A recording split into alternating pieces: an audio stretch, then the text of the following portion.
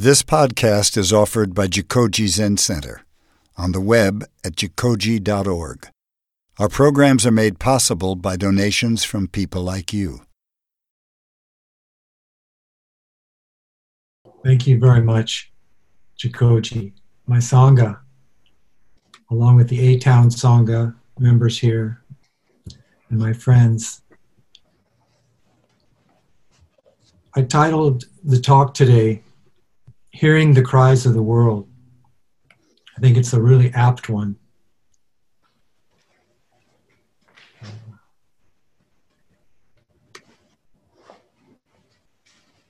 And I thought that I might start off by reading something that I wrote, and then looking at it piece by piece.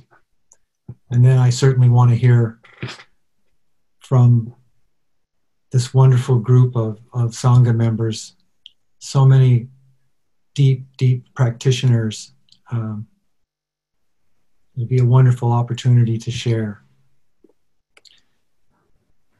In this time of uncertainty and suffering, we may be called to more than listening to the cries of the world. We may be called to action, to follow in the footsteps and example of a most favored saint in all of Zen, Avalokiteshvara Bodhisattva. This is heartfelt work in a confusing, frightening, and painful time, when spiritual practice can be a powerful shared medicine, much more than simply a welcome soothing balm or habit. The reason it is such powerful medicine is that the Bodhisattva ideal cuts to the heart of the mystery of being alive. And that mystery, that essence, is shunyata, the emptiness detailed so exquisitely in the Heart Sutra. But accepting the emptiness of shunyata, of non-attachment, how do we embrace the role of shedding blood and tears and searching desperately and often futilely for a skillful response? To suffer ourselves as a bodhisattva while recognizing the emptiness at the heart of all things. The upaya, or skillful means required for this path, it seems celestial in quality, not human for us mortals. And perhaps this is why in our Mahayana practice of Zen, there's two types of bodhisattvas, earthly and transcendental. The first type, earthly, we may undertake to follow as intentions, as the vow that we take in the Jukai, as the Noble Eightfold Path. And it has the precepts in it and paramitas to act as guiding lights. And the second, celestial, serves as an inspiration for courage, in energy, resilience, like a morning star. And like the sun, we can feel its effects, but we can never look at it directly with our naked eyes without losing our vision. Yet we know, we can feel that it's there. Hearing the cries of the world is gut-wrenching, despair-making, but it's essential to remind us of our intention. Shunyata uncovered and revealed through the meditative power of our practice, prajnaparamita, holds the mysterious power of enlightenment that allows us to be effective and not submerged by the things of the world, as was in the Metta Sutta we just chanted, and as it advises. Instead of denying reality or becoming numb with those cries, instead of generating elaborate myths of future rewards, ultimate answers, or a comforting meaning in suffering, Recognizing shunyata encourages us to be with things exactly as they are. Just thusness, suchness, such as they are, with an open to all and loving heart for all sentient beings, and with action, not just ideas, ideals, or meditation.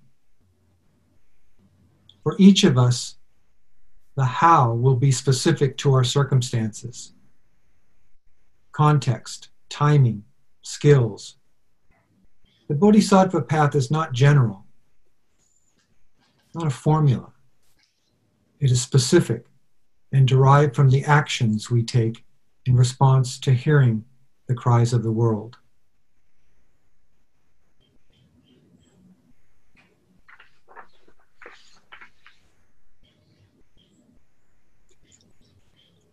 So to kind of explore this a little further, I looked in several different areas. I looked at Musong's The Heart of the Universe, the exploration of the Heart Sutra. May even have been part of a practice period book that was recommended. I looked at a book called The Denial of Death by Ernest Becker, which won a Pulitzer in 1974. And is kind of an existentialist view. And of course, I looked at Dogen, Moon in a Dewdrop, which is basically a collection of some of the fascicles from the True Eye of the Dharma that he wrote. And lastly, I looked at Viktor Frankl, my old battered copy of Man's Search for Meaning, which many of you, I'm sure, have read. It's a classic story of his experience in the concentration camps during World War II in Auschwitz, and his kind of observation of what happened there. And it really informed his work as a psychiatrist and became the basis for a style of psychotherapy called logotherapy. And logos is Greek for meaning or spirit.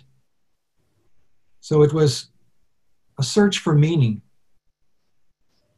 And I see that thread is really a part of what this talk is about. Hearing the cries of the world and thinking about the suffering that we see, that gut-wrenching feeling that's far beyond just an intellectual understanding. So in understanding that, what his suggestion was is that if you can find a why to live, you can bear almost any how, even in the concentration camp. So this wasn't some theory developed in graduate school, or this was something that he saw and witnessed and worked with in his many, many years.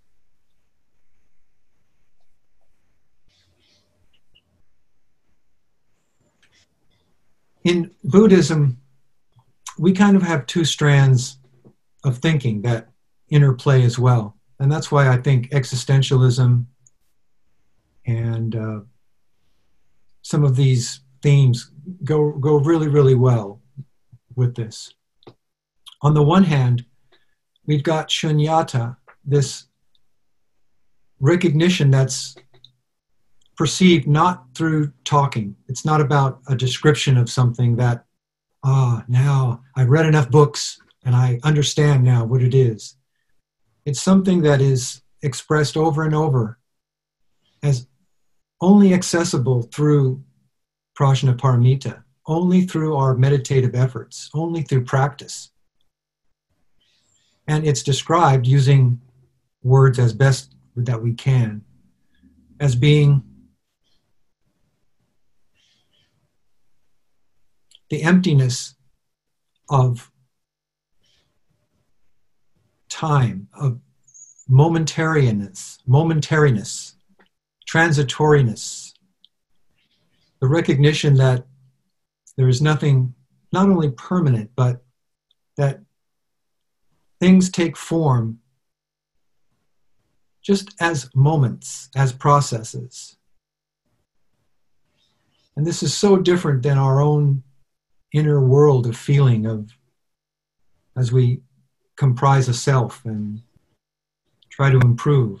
It goes against the grain, you might say, or is difficult to accept. Intellectually, sure, people can make all kinds of, they can agree to anything intellectually. But to actually experience it is perhaps part of what a definition of practice enlightenment is. And so, looking at the Heart Sutra, it still mentions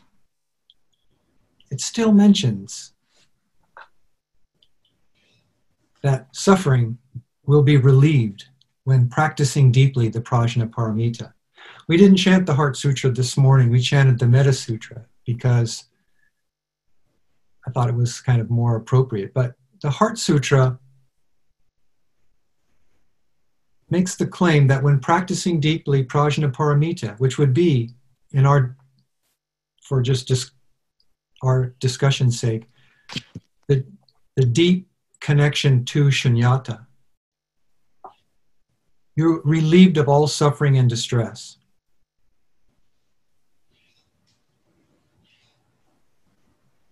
So that's something I want to lay out to the assembled elders, wise and not in age, in wisdom. The experience of that. I'd love to hear if this has been your experience, that when practicing deeply the Prajnaparamita, perhaps in a sesshin or zazenkai, or just sitting in your daily practice, I have felt that. I have felt that connection with a non-verbal, non-cognitive connection to this experience, this mystery of life. But I wouldn't say that it's taken away my suffering. And this has always been a question for me, a curiosity. Is my experience unusual? Are other people around me able to, when practicing deeply, eliminate their suffering? I thought that perhaps it's a momentary relief is what is talked about. And so I guess I'm hopeful that that's the case because I have not lost that. And in fact, as I wrote, I feel like the feeling, the empathy that is required to become a bodhisattva, it requires that you feel. So perhaps unlike an emergency room doctor where feelings must be kept to the side if you want to be effective, it can be caring, but you have to really build a very strong and fortified defense against, so you can be effective against the suffering that you see. But in the bodhisattva ideal, as we walk this path, it seems to me, and again I pose this as a question, so I see if this is on the right track, it seems to me that what is required is this celestial ability to let go of the suffering that we feel. So it isn't to go numb, and it's not to create vast amounts of mythological benefits that we're accruing, but it's to have the ability, which Viktor Frankl says is unlimited. The amount of suffering that we can bear, we might feel, oh, I can't bear anymore. Viktor Frankl says absolutely wrong. It makes no difference how much suffering, how much loss you've incurred. You can bear it, and it's endless. It is endless. And I think that his experience had numerous opportunities to show that.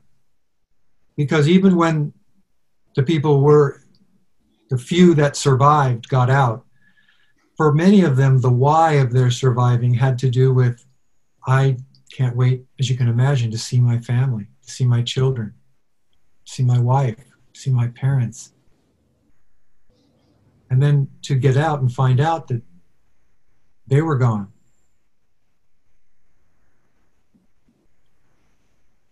So these are the people that Viktor Frankl worked with. And what he said was,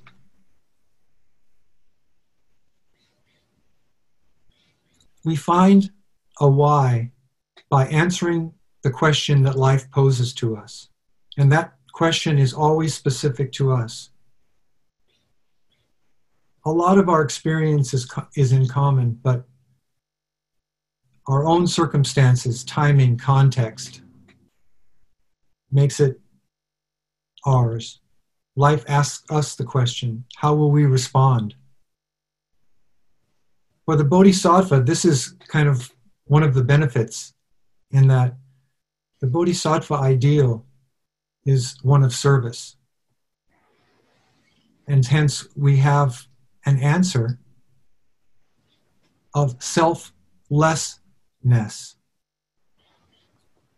And as I look at this world and I see the suffering, I think myself that you would see that it's the result of selfishness. It is the result of wanting the best for your children, not all children. In the Metta Sutta, you may have seen that one line that's an interesting one. It says, it advises not to want riches even for one's family. And that's not the case with most cultures. So that's another question I lay on the table here. And I hope each of you will take one of these questions. We're going to need about 3 or 4 days. But in the time of a pandemic, we may have some time. I want to also bring in the idea of sentient beings.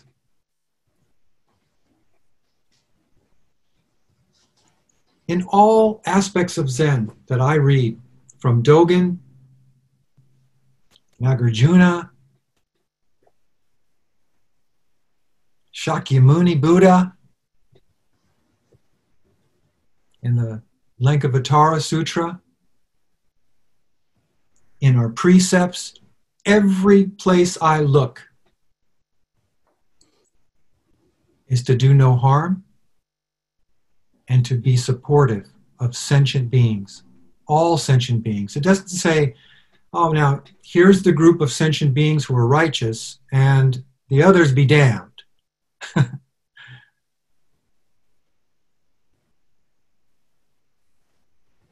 Again, in the Metta Sutta, it says, despise no one in any state. No one. We can think of people now that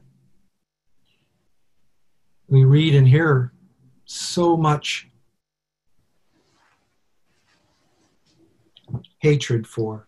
I think hatred is the word, on all sides. And our practice calls us to not go down that path.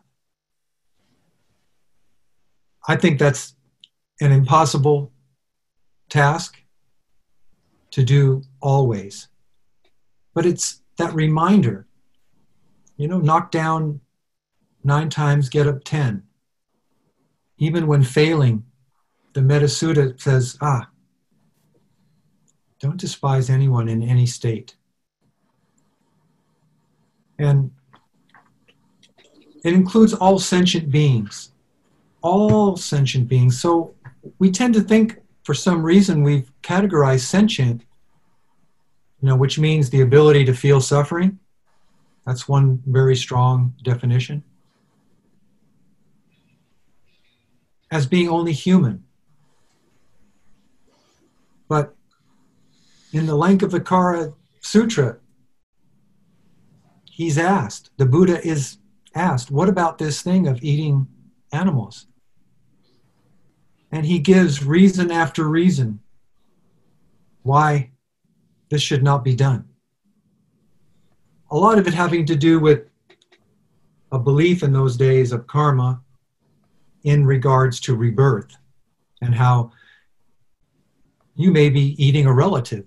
You may be, so in the list of things is a common belief. And one of the wonderful things about Buddhism, I think, too, is that the Buddha obviously had a belief in rebirth, because he said during his enlightenment, when he experienced it, all of his previous lives. But when asked, what happens when you die? He responded either with no response or, I don't know. And it showed the possibility of having a belief in something, but not extending it beyond that which we can show or prove. As the Buddha always said too, don't believe this, try it for yourself. Don't just take it on faith. Try it for yourself.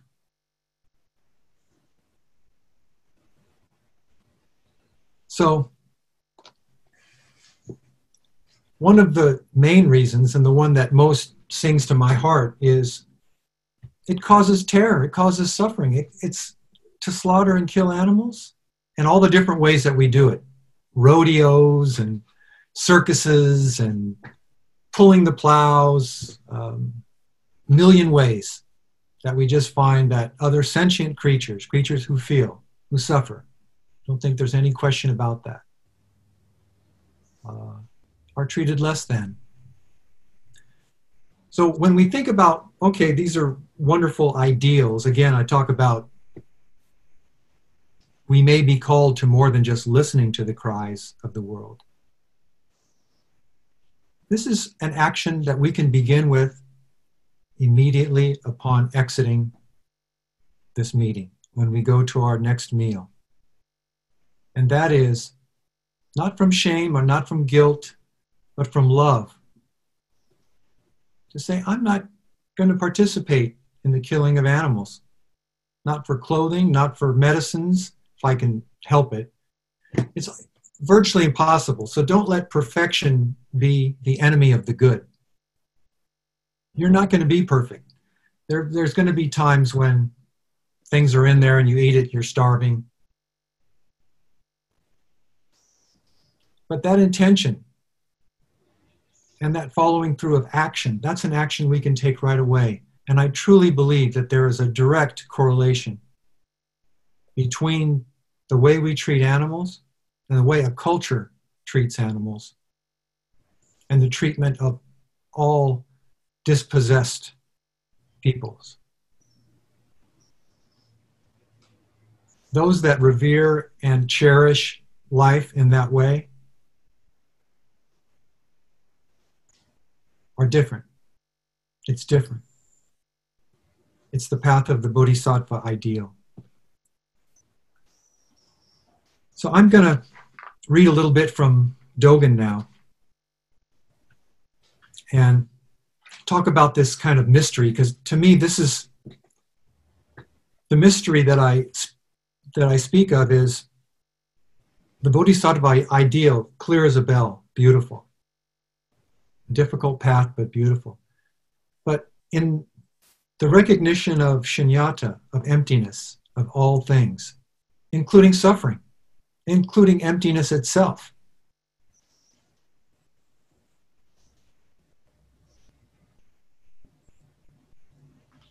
Suffering, empty. This is the mystery. So he talks about it like this. There are two ways to penetrate body and mind: studying with the master to hear the teaching and devotedly sit zazen. Listening to the teaching opens up your conscious mind, while sitting zazen is concerned with practice enlightenment. Therefore, if you neglect either of these when entering the Buddha way, you cannot hit the mark. And he mentions in Bodhisattva Shishoho, which is Bodhisattva's 4 methods of guidance, that there are 4 principles that we can apply. And they apply here, you'll see, in the working with shunyata, the heart of things as they are. The first guidance is giving. And of course, it's the first paramita too. And he says, giving means non-greed. It is to give away unneeded belongings to someone you don't know, to offer flowers blooming, or a distant mountain to the Tathagata, or again to offer treasures you had in your former life to sentient beings.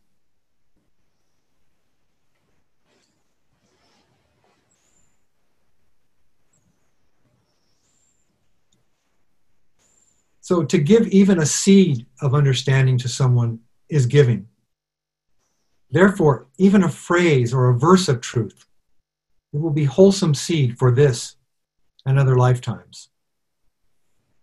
Give your valuables, even a penny or a blade of grass, and it will be wholesome root.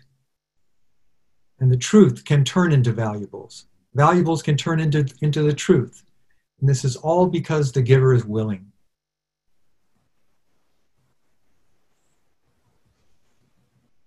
Making a living and producing things can be nothing other than giving. Again, it's the connection to right livelihood. To leave flowers to the wind, to leave birds to the seasons. These are also acts of giving.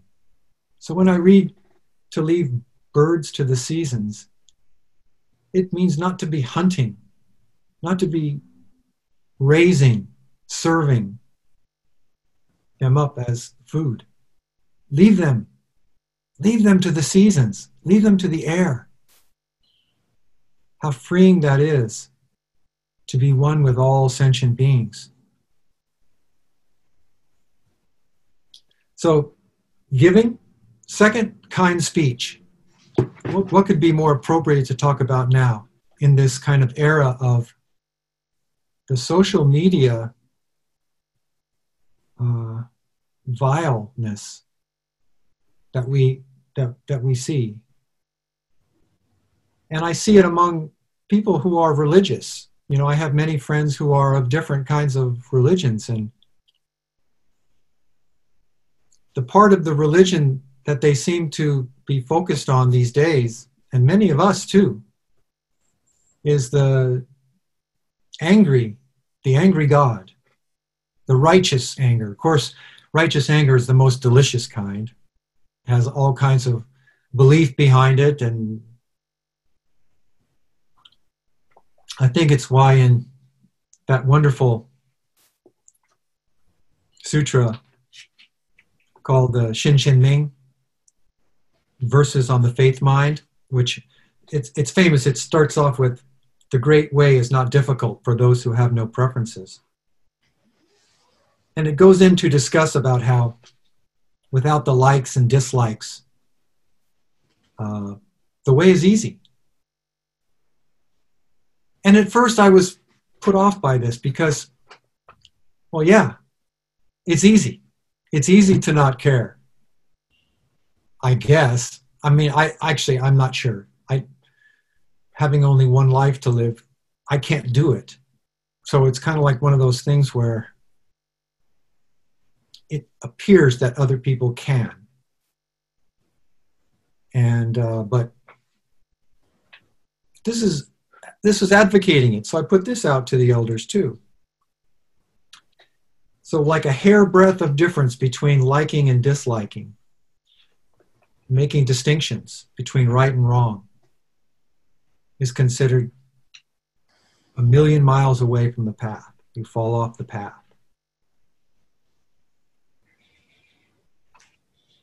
And so again, I wonder, is the Shinshin Ming, which my friend Donan gave me,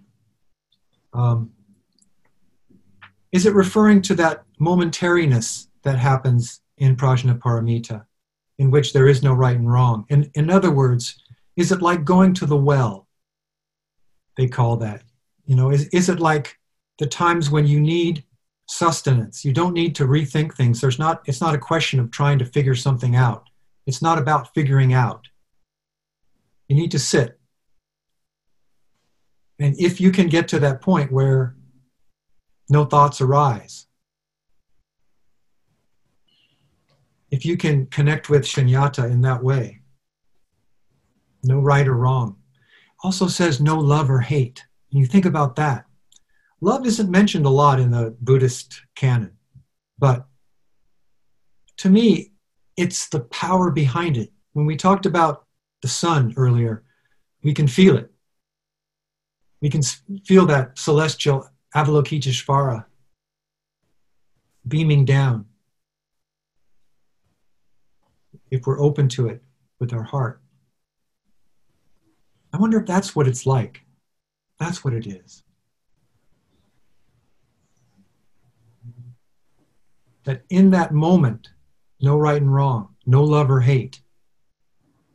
But then we must return to the mud and the blood, to all the decisions that have to be made in uncertainty. We have to develop that tolerance for uncertainty that allows us to be with things as they are.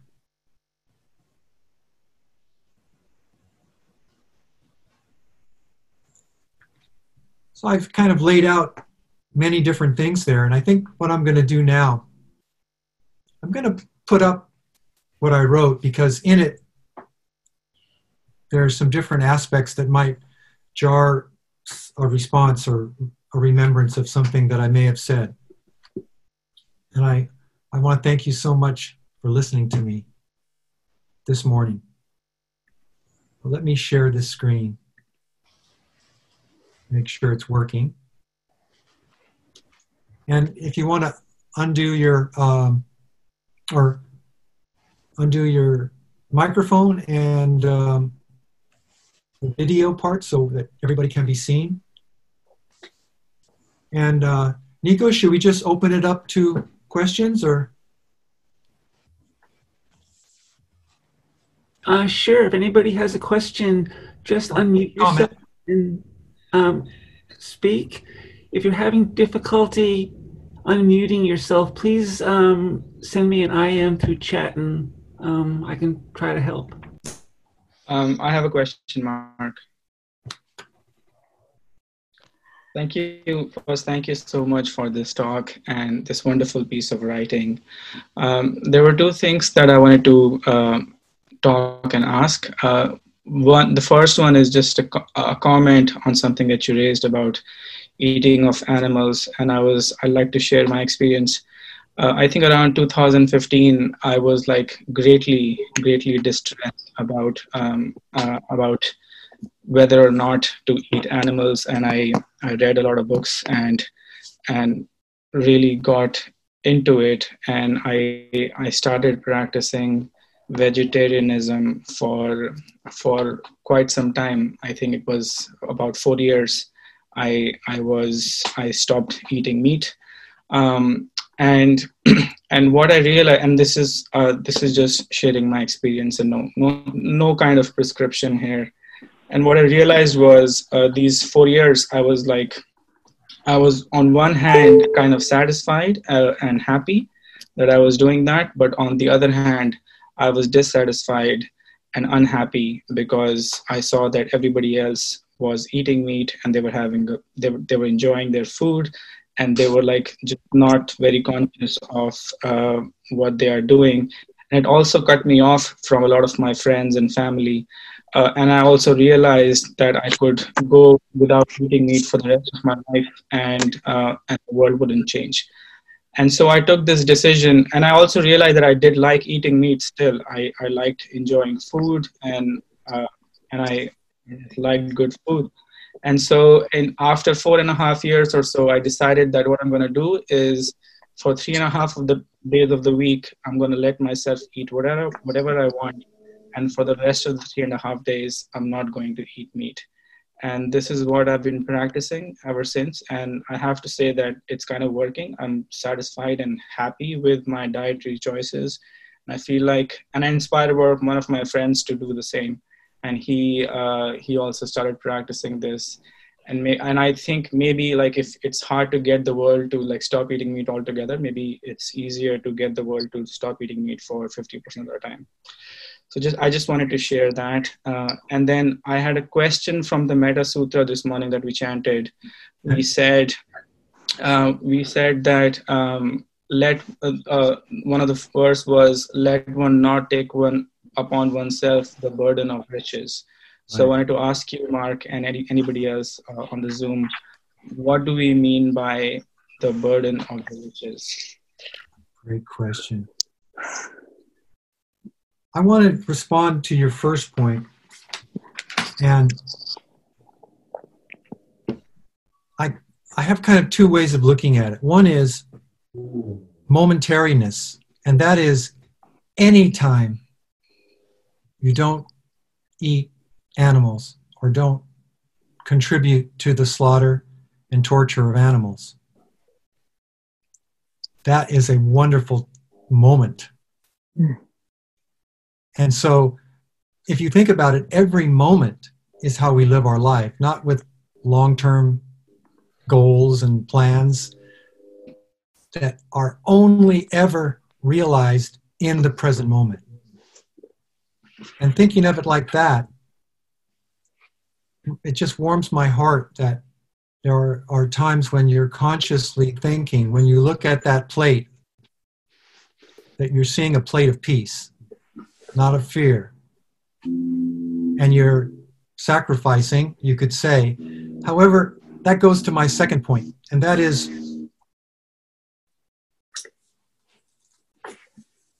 we have to think about this of sentient beings. The Buddha didn't say, if it is easy for you, then love sentient beings, or any of the aspects of it. He didn't say, if your family goes along with it, if you lose a taste for it, if your health can stand it, if your health doesn't deteriorate, or if you lose friends, don't do that for sentient beings. It's pretty clear. It's very straightforward. For some unknown reason, we in Buddhism, I think starting with the Japanese because of their love of fish, completely ignored all of these things and decided that, it's kind of a personal thing. It's a personal preference. It's up to you. Whatever you think is right, do. And I would say it's the same decision you must make about human slavery and human torture. God. And if you find that, that's a personal choice, and people ought to be able to have slaves or whatever they want, that would be the moral decision, because it's kind of sentient beings is the definition that's used, and regardless of how hard it is, it's both hard and easy, I would say. So anyway, that's my answer to that. It needs to be taken off the table. So instead of it being sort of a choice, it would be the choice of, shall we start eating children? Or children that are dead or that have died in car accidents, or, because they're already dead. Why are we wasting really good meat? I put that in the same category. I agree with that. Just a quick point on that. I totally agree with that. That cannibalism and meat eating have a straight line to it. But I think if we go back from it, like a lion eats a deer, and saying that we are different from a lion in some way, we are very separate from them, is also something to be noticed. I think there is a line that one can draw. When we walk, we kill ants, or when we eat potatoes, we kill insects. I think there's a lot to be thought about. As I said, I was like, for 5 years I was vegetarian, and I thought about this every day. But I'm like, I would love to discuss more and go even deeper. We're the first beings to have choice. So that's the first thing I would say. There's no other beings that have any choice. And our choice is to continue enslaving and killing other animals at this point, overwhelmingly. And I do think there's a direct relation between that and the violence that we see in the world, because it's the ability to see things as other and see things as owned. So that would be just a seed. I would call that consciousness seed, alaya consciousness, that I would put in there. The burden of riches, too, just to kind of give my thoughts on that. The burden of riches means that you have to really be increasingly aware of where the money comes from and how it has been derived. It's a wonderful practice, but it becomes an increasing burden the more you have. The more you have to look at what your investments are, what they're doing, what they're coming from. It's actually something that almost all of us in the West should be doing, thinking more and more about sustainability, for one thing, about equity in the world, about the impact of our purchases as consumers. I think that's what the burden is. One of them. Nico? Hi, Mark. Thanks for your talk. I'm thinking, I have a question for you, or for anybody really. If we're in the framework of vegetarianism or veganism, how do we think about things like meat-flavored products that are not in fact meat, or simulated leather? In consuming simulated leather or simulated meat, are we in some way eating those animals in effigy? Is there some connection, or are we symbolically doing something? So would not these practices have to extend to that realm, or am I just looking for trouble? Well, I think people oftentimes bring up edge cases, and if you can't solve the edge case, then the entire thesis is discredited. And the truth is, there is really no way of avoiding it. You know, as was said, you know, even eating vegetarian, the crops that we have, numerous birds and other rodents and snakes and other creatures are killed in order to provide that food for us. Driving in a car, you know, roadkill, or walking on ants. It's not so much about that. I think it's about the conscious choice that we have. As they say, pick the low-hanging fruit first. There's an obvious evil and wrong that we see in the consumption and the slaughter and the torture of animals. Just start with that. Start with that. That's plenty good. That would be wonderful. Other questions?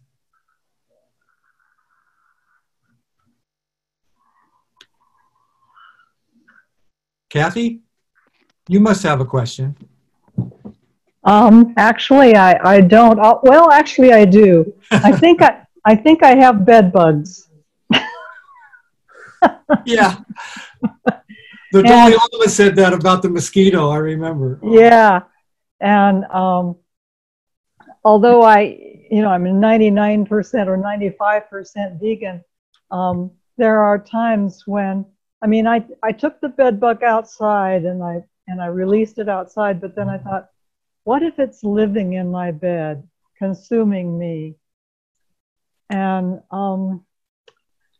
I got online and saw all the different ways that you can get rid of bed bugs, and they're not pretty. And I thought, but I would certainly do them if those bed bugs persist. Yeah, I know. It's not a perfect solution, but there is no way of escaping this kind of what it's called, todaitsu. We're trying to be a fish that slips out of the net of karma. That's what Dogen called it. I thought that was a great word. That's sort of the goal, todatsu. And we can only do the best that we can, and it's insufficient, but the meaning of it in our own life and the meaning of it each time that we do not participate is, I think that's the bodhisattva ideal. The bodhisattva ideal isn't to be attached to the results. It's to the fact that right action is in itself sufficient.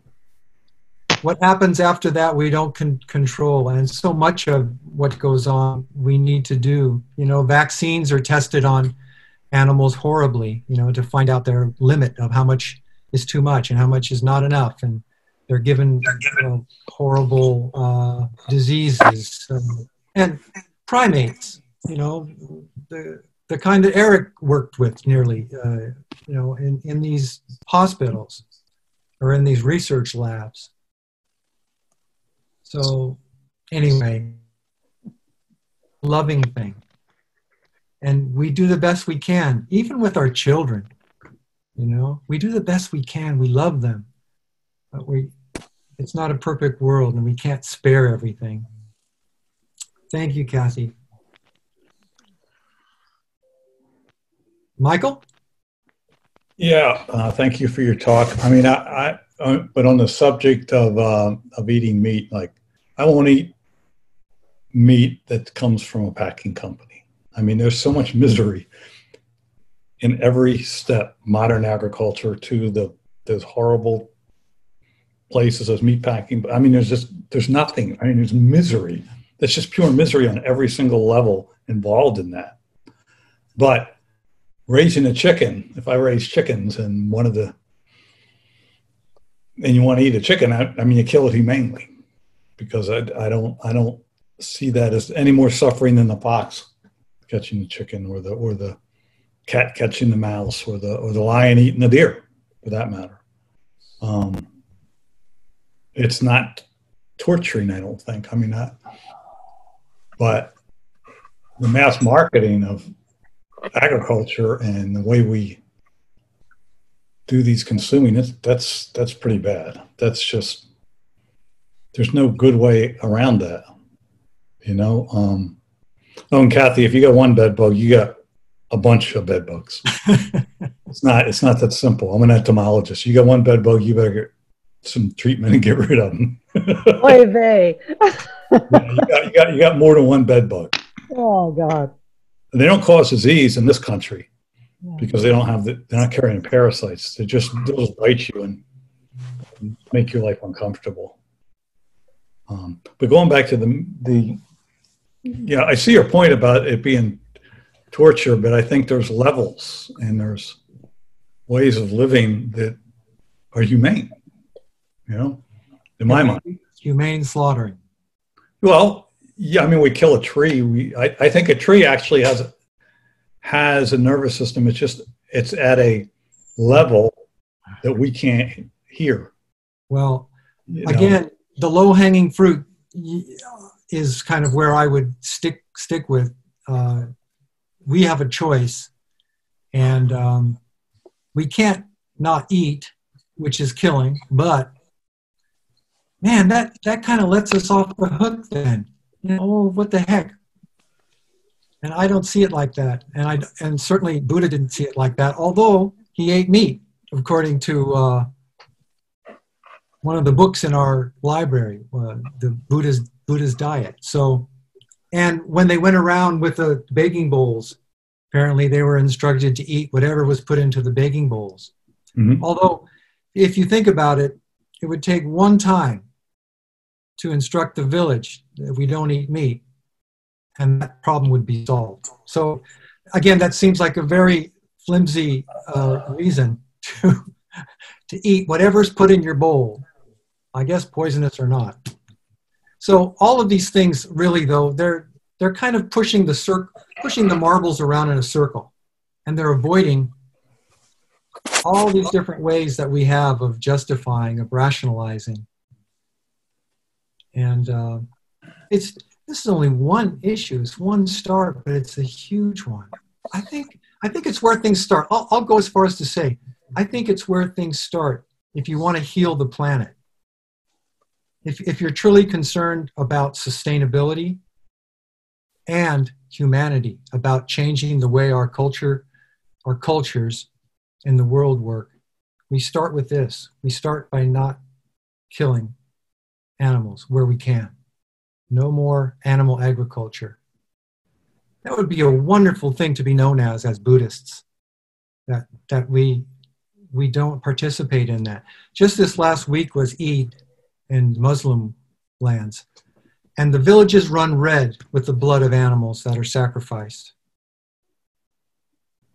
to the gods, I guess to please them. Yeah, and just one more point. I think that is the future, Mark. I think the future is a vegetarian future, non-meat eating future. But the question is, what is the fastest way to get there? Is it to just prescribe everybody to not eat, or is there a better way? Just my thoughts. Yeah. Well, I'm just planting a seed, and I appreciate, just kind of listening to it, because I know it's hard to listen to it. Something that goes against. It goes against almost the entire world, but yes, Shin Ben. Thank you. Yeah, I was thinking. I've been thinking about this a lot, and I agree with the idea of sort of doing the middle path of eating meat only a few days a week rather than every day. Although I think the ultimate goal is not to eat meat at all. But with that example you gave, Mark, of the dana bowl for food, with food, all it takes is one person to put meat in there, and then you're tainted for the rest of the time you use that bowl. Unless you're, even if you're pretty darn cleanly. Thank you, Ben. On the subject of dana, I just want to mention one of the things I have been worried about is how Jikoji is doing without having sessions, without being able to rent rooms, without having, a Sunday presence where people are. And I just want to say that the practice of dana for me, which is giving, if you would, please make out any checks or dana to Jikoji Zen Center, or donate on their website, which is really easy to do.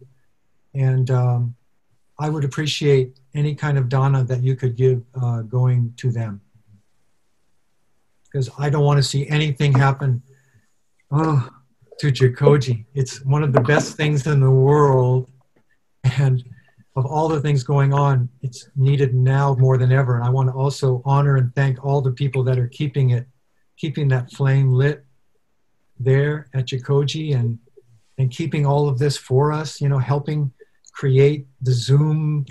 I don't know how you got Zoom out to the Zendo. I didn't think anything worked out there, but I just appreciate all the efforts that you've done so much. And I want to make sure that we keep your heads above water, and so that we have a place of practice and we can be together as a Sangha. Thanks, Mark. Can you hear me here at Jikoji? Yes. Oh, wonderful. Thanks so much for your talk, and thanks everyone for attending. Here on campus, it's about time for us to head up and have lunch that Doug has cooked for us today. I'd like to invite everyone that would care to stay on the line and continue the discussion. Please feel free to, but I'd like to, at this point, do the closing chant, and then us here will vacate the Zendo. But again, feel free to continue staying on Zoom. Would that be okay with you, Mark, if we Absolutely. Closing chant? Yes. Okay. Here we go. May our intention equally extend to every being and place with the true merit of Buddha's way. Beings are numberless. I vow to save them. Delusions are inexhaustible. I vow to end them. Dharma gates are endless. I vow to enter them. Buddha's way is unsurpassable. I vow to become it.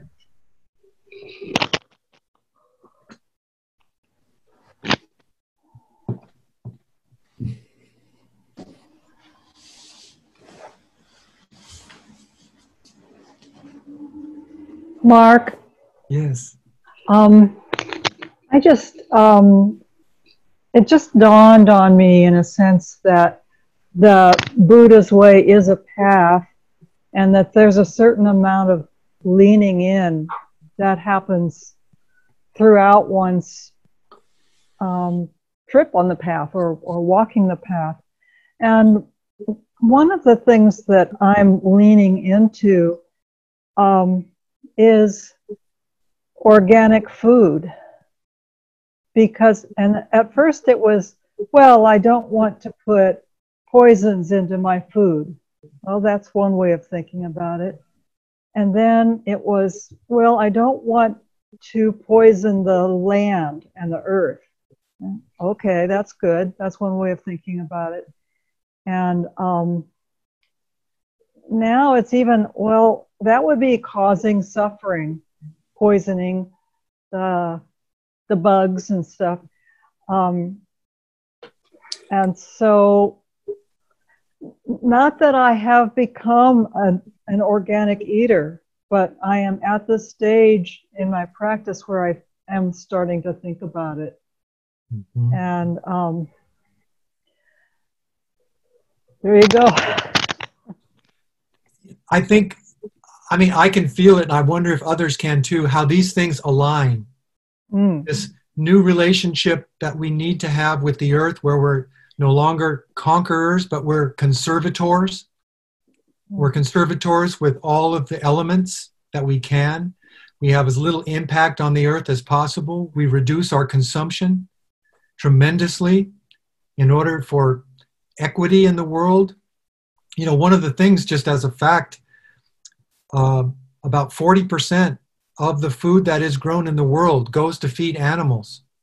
Mm-hmm. And in the United States, huge portion of the corn and soybean crops just goes for feeding animals, which eliminate that, and you've got this incredible surplus of food. There should be no one hungry on this earth. And so I see all these things, they start to align. They're not going to align, though, coming from a position of guilt and shame. I think what guilt and shame are, though, to me, they're like scouts. They alert me. Now, it could be, the scout might say something like, you know, you should feel bad about this because this and this and this. And then I can take that in and I can say, well, no, I think I think I've kind of weighed these and I've done this, and so I'm going to let that go. But without that kind of notification from that scout, I might not have felt that. So guilt and shame, have their definite or even place. awareness. Yeah, towards awareness. Towards awareness of things that you might not feel. And, another point is about empathy. And we talk about the importance of empathy, but to me, after really looking at it a lot, empathy is a bit of a diagnostic tool.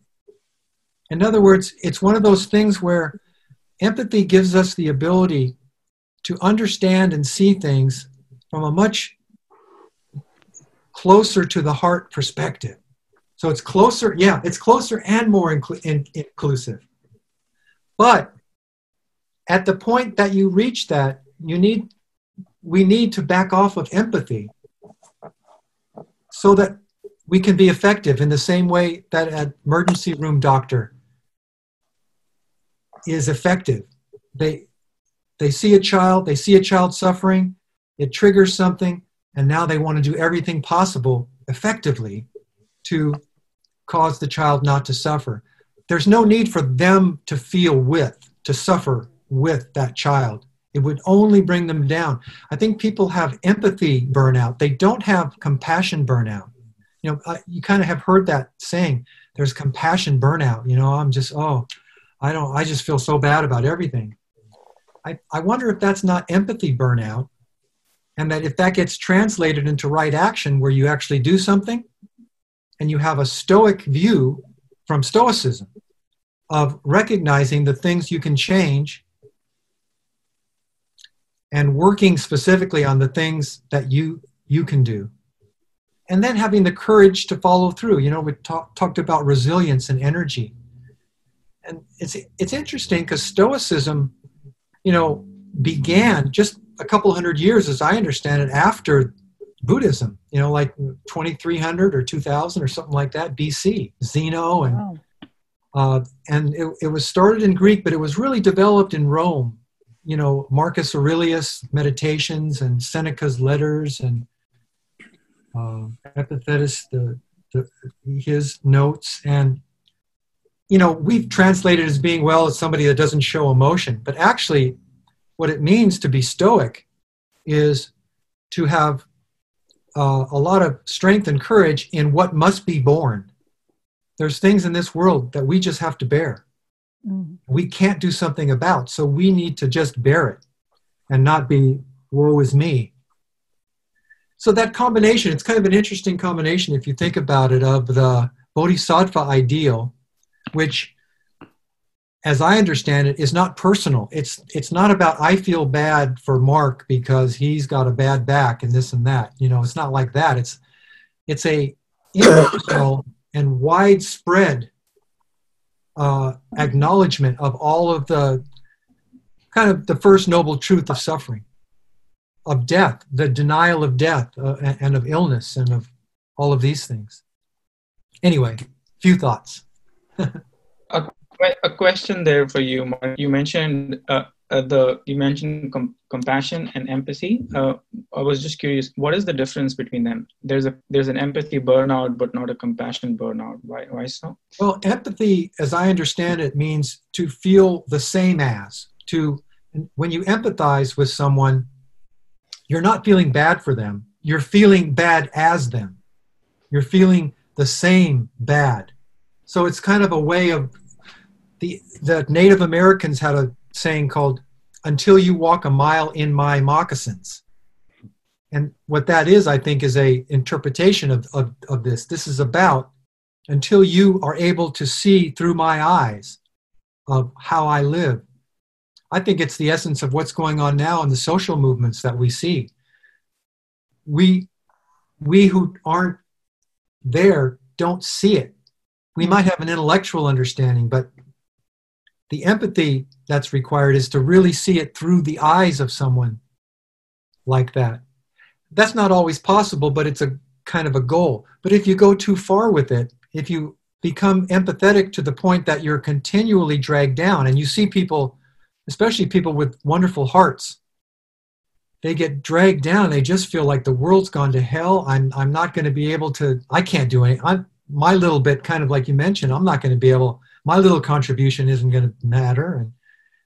And so I think not remaining in the realm of empathy, but instead then transferring to the role of what can I do? Of right action. Okay, I understand what this is. I'm remaining open to hearing. And now how can I help? You know, here's my hands. Here's my mind. Here's my heart. What can I do? Do. Action. So again, calling for more than just ideas, ideals, support from afar, but what can I do? Can I say something? Please. I wanted to say something. Since you mentioned Aid, I was born a Muslim. Aid has a close correspondence to Thanksgiving in the U.S., by the way. But a close correspondence to Thanksgiving in the U.S. Yeah, Thanksgiving. That's right.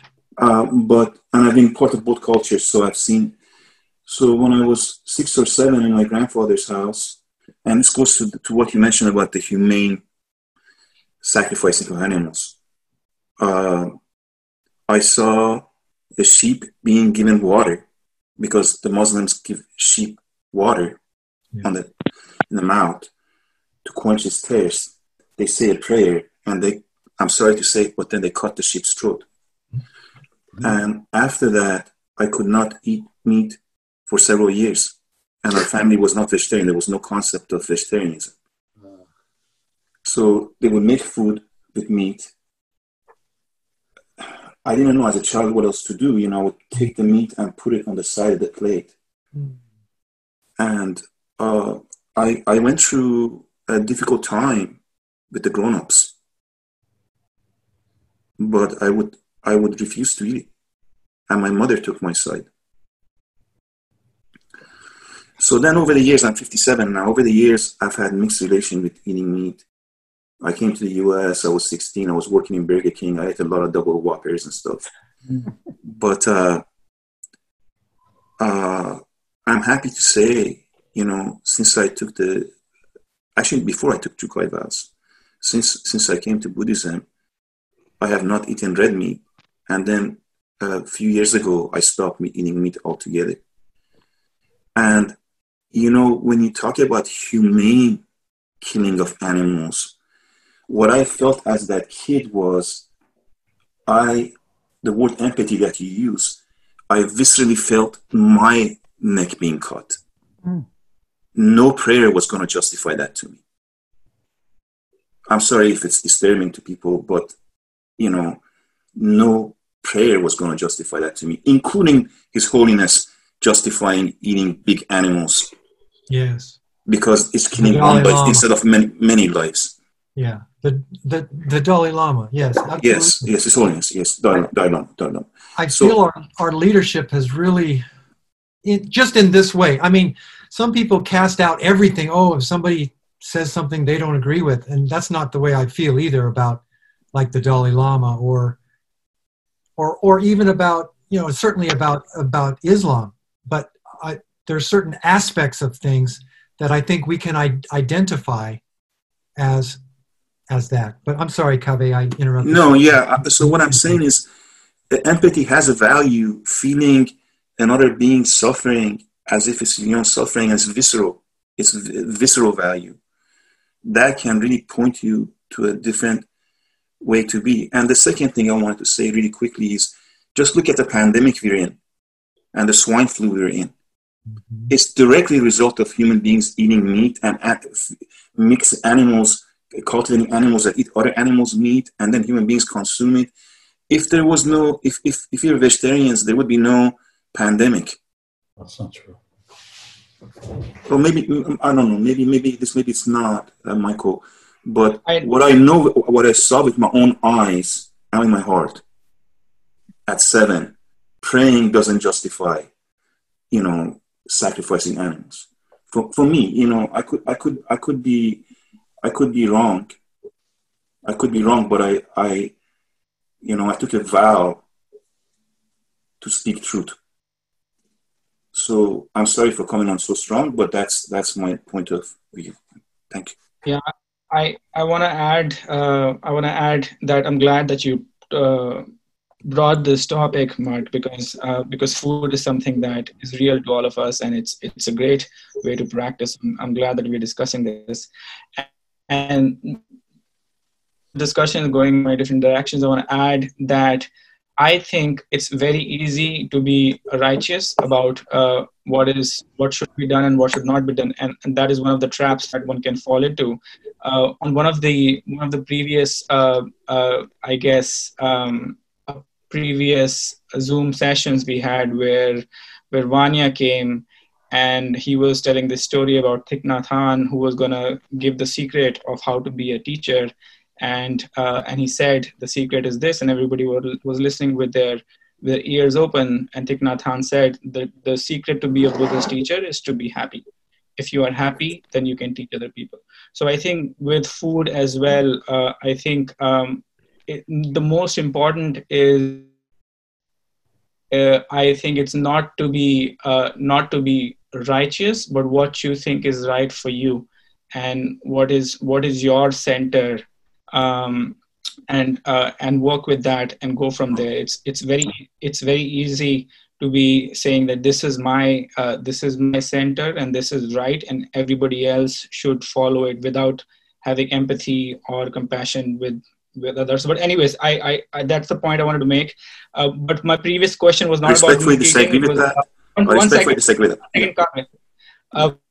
My previous question was about difference between empathy and compassion, and you spoke about empathy and it went into meat eating again.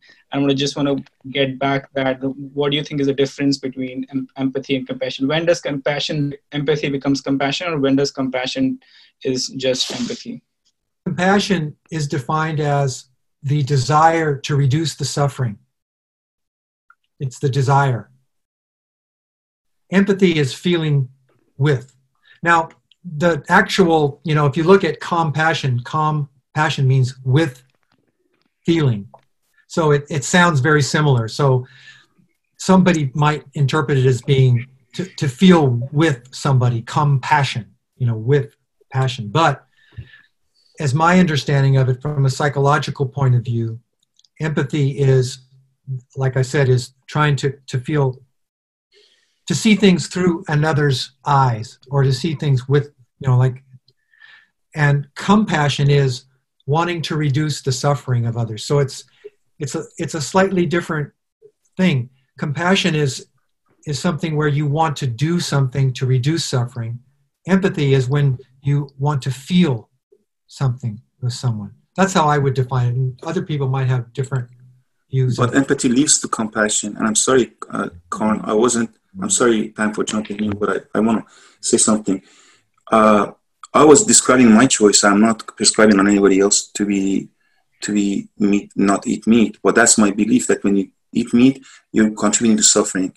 And the point about Thich Nhat Hanh was to be happy. Thich Nhat Hanh himself doesn't eat meat, and happiness cannot always come at the expense of others. He's talking about a different kind of happiness. Those are different topics. There's a different kind of happiness. No, but since you mentioned Thich Nhat Hanh said the highest priority is to be happy, we have to define happiness. So there's no time to discuss but then, this. What I'm saying, I don't think have a conversation some other time, maybe, because other people understand. Okay, sure. Yeah. Well, I'm just saying too. I don't think he means that the highest priority is to be happy. I mean, that would be just the hedonist's credo. That's not a credo for somebody walking a bodhisattva path. But context is everything. He was probably saying it within the context of something that you can't give out this medicine, that the Buddha has prescribed when you hate people, when, like, for instance, like you were saying, Karan, if somebody was so righteous, they're like saying, I just hate people and what they do. This is kind of the same thing that happened to Victor in Auschwitz, is that he sometimes just wanted to crawl in the hole and just say the hell with all of humanity, because he saw this unbelievable, unjustifiable horror and suffering that people would do to them. Sometimes even other prisoners who served as capos, as the kind of the overseers of their own people. They were some of the worst. But in what Dogen said, and that's why I tried to tie this in. I don't know how well I did, but I tried to tie all these threads together. Dogen has a part where he says in, I think, Guidelines to Practicing, that a good ruler does not hate his people, never gets tired of them, doesn't say, oh, my people are ignorant, and I lead them, but I don't think any of them are worth it. You know what I mean? He's saying the wise ruler loves his people, and with their faults and with all the other things. So I think there's a way of being a teacher who points out, like a scout, something that causes shame or guilt, like in this case, meat eating, by pointing out a reality, not a theoretical instance of, something where we're making something up. And I think this would be the case, that people who actually went to a slaughterhouse before they ate, there's no way they would say, I'm going to sit down for a double Whopper now. What it is, there's something about human nature that if you can get a distance between you, and this is what happened in Germany. People say, how could that happen in Germany? How could they have 6 million Jews exterminated? What? The people of Germany were not at the camps, and they heard, there's something going on, but there's rumors, but I don't know. It's none of my. It's a preference of mine not to be involved. I want to support our, blah blah blah. So it's when we're faced with something up front that the decision becomes much more difficult, and often what the response is anger. In people where it's put up. If you ever look at the posts online, some of the most vitriolic posts are against people who are vegetarians. I mean, it's very strange, but it cues them. But for us as Buddhists, we need to look at it. And I agree, it's a preference. I mean, there's not like anything somebody would want to do to you. It is a preference, but it's one that I think is worth looking at and leads to so many others in this area. Then you have organic foods. Then you have sustainable transportation, and you have sustainability in all the different ways. And it just extends out farther and farther. Social justice. And these things are all connected. And this is something you can do right, just starting with the next meal. So anyway, that's why I advocated it today in the context of hearing the cries of the world. Mark? Yes. Hi. Thank you for this topic. It's wonderful. Thank you. So something that I was exposed to yesterday is called Loka apiary.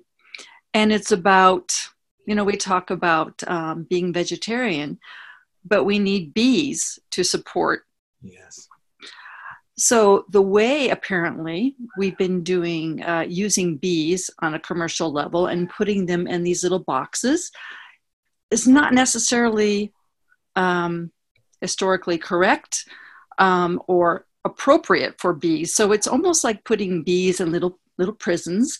Mm-hmm. And we buy bees from outside of our watershed and put them in little square boxes, which is totally not natural for them. And we're losing a lot of our bees. So this particular person is now encouraging people to try to help their local watersheds and rewilding bees, putting empty logs in different watersheds in their area and encouraging bees to go back to their natural way of being. The idea is they will go out and pollinate happily and come back to these logs in the watershed, and it'll be a more natural, happy, genteel way for our bees to be, versus using them in a commercial, harsh, deadly environment the way we use them now, and not bringing them from far away, local and it's called loka, like locavore. It's like loka apiary. So it's even taking vegetarian down to another level of sensitivity and kindness. I love your poster, by the way. I see that in the back. A world of pollinators. That's great. Yeah. Thanks. Okay, thank you. I just wanted to share that. Thank you. Just to speak, though, I mean, you say that, it'd be nice for the bees, but the bees aren't from North America. The presence of honeybees in North America is decimating all the local bees that pollinate the plants. And so that, you can take this thing down to so many different levels. It's you do one thing, it impacts another thing. I agree that the commercialization of bees is bad, but how else are you going to pollinate your crops?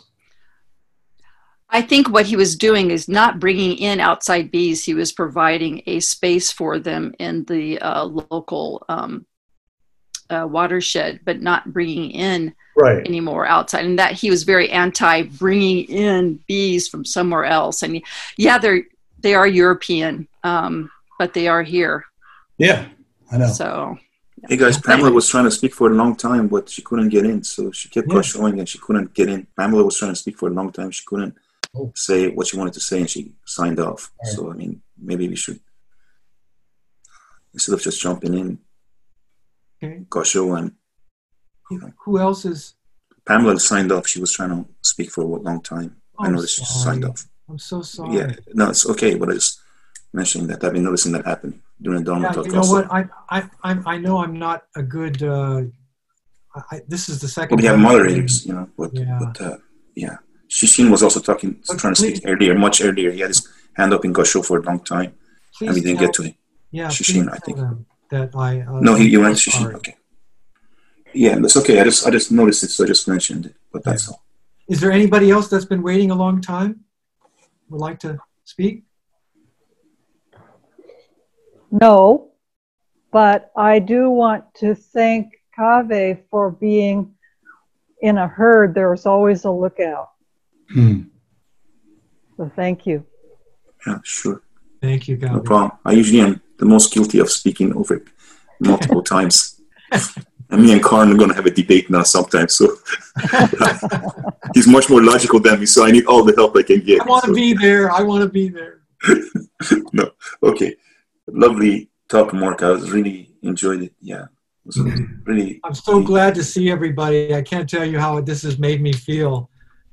Been so disconnected, and it's been wonderful to see everybody. And I love you, and I miss you, and I can't wait until we can meet again, heart to heart.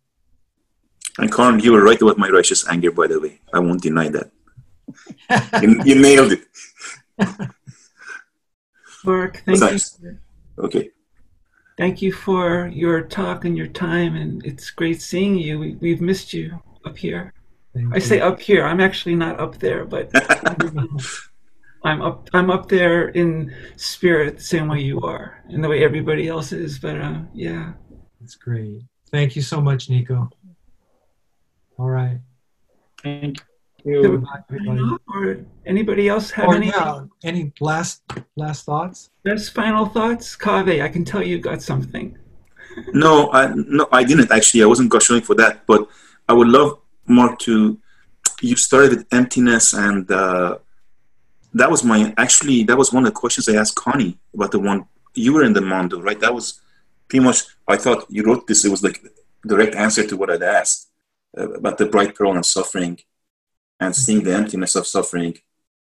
There's a tension there, isn't there? At least for me, in recognizing shunyata and with all of the encouragements to not judge. If you think about it, Karan, to your point too, to not judge and as being a wise path. And yet, the bodhisattva ideal, which if you have no preferences, the great way is easy for those with no preferences. So if you don't have any preferences between freedom and slavery and between, you're kind of going along with what is. So that's the tension I was kind of speaking at is working with that, and my first swing of it, we call it taking a swing of the bat at it, was that perhaps it means when we're in deep concentration practice, we're touching shunyata, and in that place there is no judgment, no right and wrong, no judgment of any kind. And then from there, the possibility of wisdom might arise. I don't know. I'm just kind of, that's my initial thought. But anybody have any thoughts on? I think Shishin wants to say something. Ben. I just want to say, sorry, I was checking if I was unmuted. I just want to say I look forward to laughing with you in the future, Mom. Me too. Nothing better than belly laughs, always. Ben's got my vote as the Sangha comedian. I mean, just like he nails it every single time. Every single time. Joyous brings joy every single time. I just missed that. Oh, wonderful. Actually, Karan, to your point about the point of being a teacher is to be joyous, the number one responsibility. Ben is such an example for me. Like every interaction I've had. Honestly, every interaction. His wicked sense of humor. Thank you. He doesn't spare any bullshit. With such a nice way. Lovely, man. Yeah. Oh, thank you, Ben. That's great. Thank you. I agree with that. Thank you. And thank you, Habib. Thank you, Margaret from A-Town. And okay. Let's see. Yeah. Carolina. Thank you, Carolina. Karen. Yeah. Rhoda. Michael. Kave. People. Yeah. Kathy. Shinshin. Ben. With one N. All right. We'll see y'all soon. Lovely seeing you. Okay. Thank you. Aloha, Sensei. Thank you for listening to this podcast offered by Jikoji Zen Center. Our Dharma talks are offered free of charge, and this is made possible by the donations we receive. Your support helps us to continue to offer the Dharma.